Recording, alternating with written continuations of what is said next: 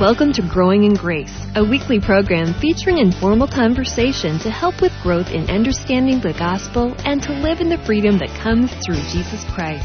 And now, here's the hosts of Growing in Grace, Mike Kapler and Joel Berizicki.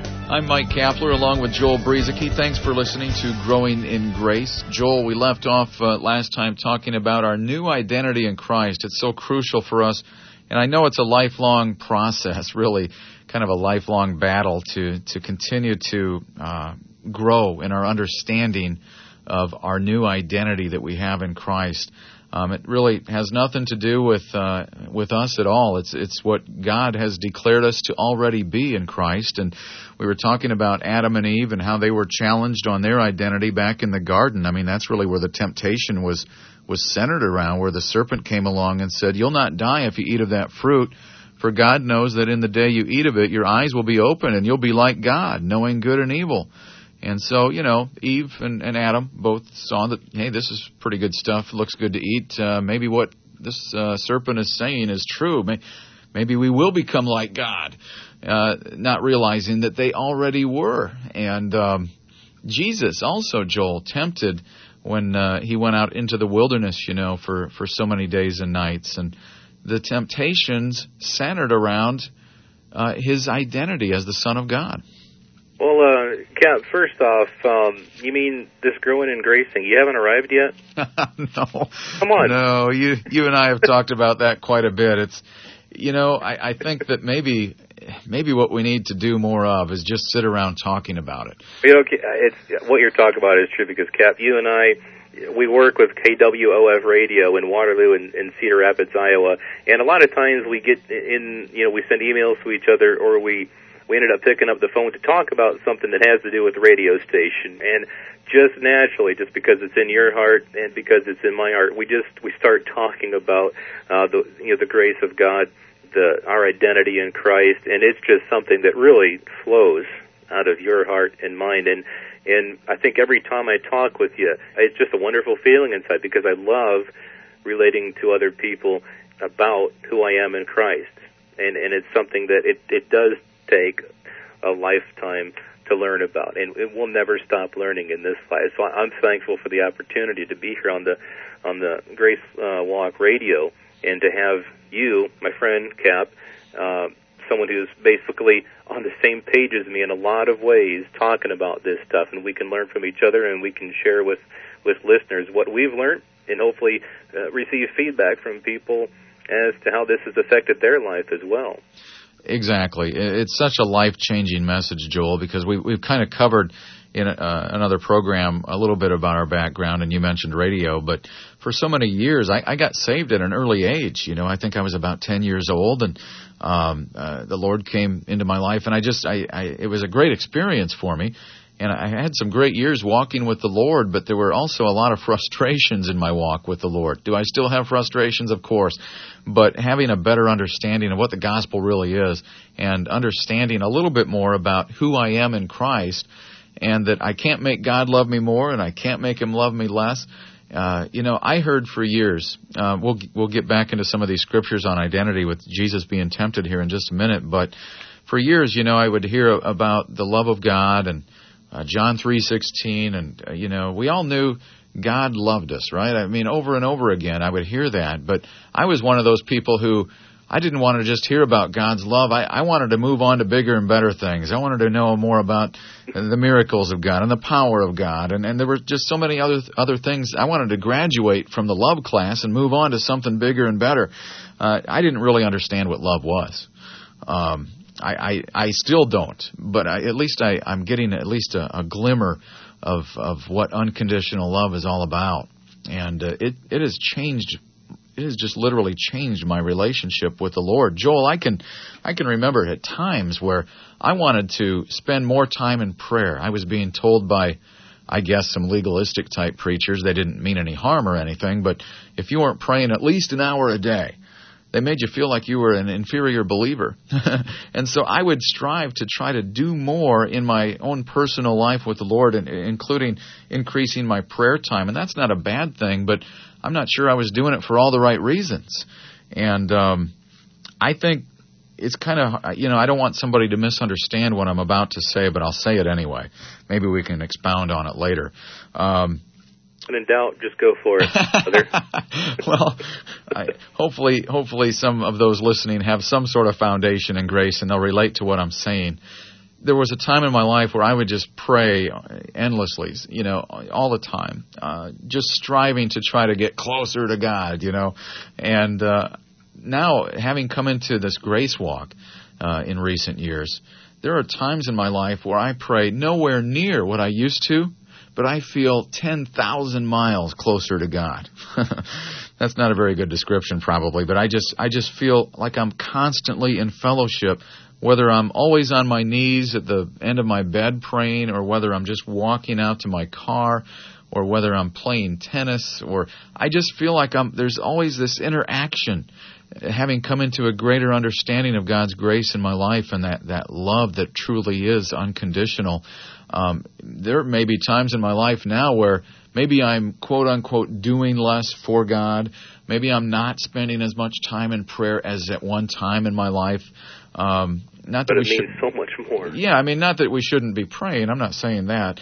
And that's where I don't want people to misunderstand. I'm just saying that my relationship with the Lord has just been revolutionized by the Grace Walk, and that's what I'm trying to say. Yeah, there's a chapter in the Grace Walk book called From Duty to Delight, and then previous to that, there's a chapter free from the law. And in the study guide that goes along with that, which my small group from church and I were going through that, and it asks some questions.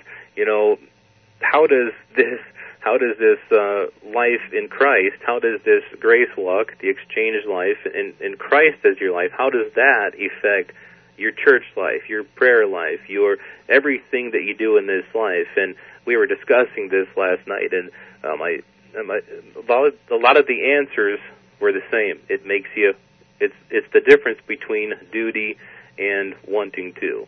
Exactly. Do it not because you have to, because if you're praying because you have to, it's like me sitting with you, Cap. All right, it's 11:30 Wednesday morning. Let's schedule a time for you and I to talk. Yeah, and it's got to be an hour. Or imagine doing that with your wife, or your husband. We've got 11 o'clock. This is our time. We need to discuss and converse for at least an hour. Well, that's kind of the attitude I had.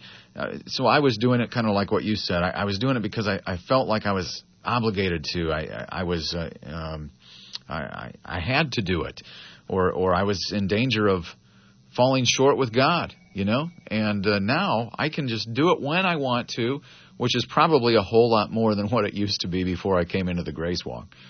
Yeah, and it's not that you can't schedule a prayer time, you can't say, some people just love to get up at 5 a.m.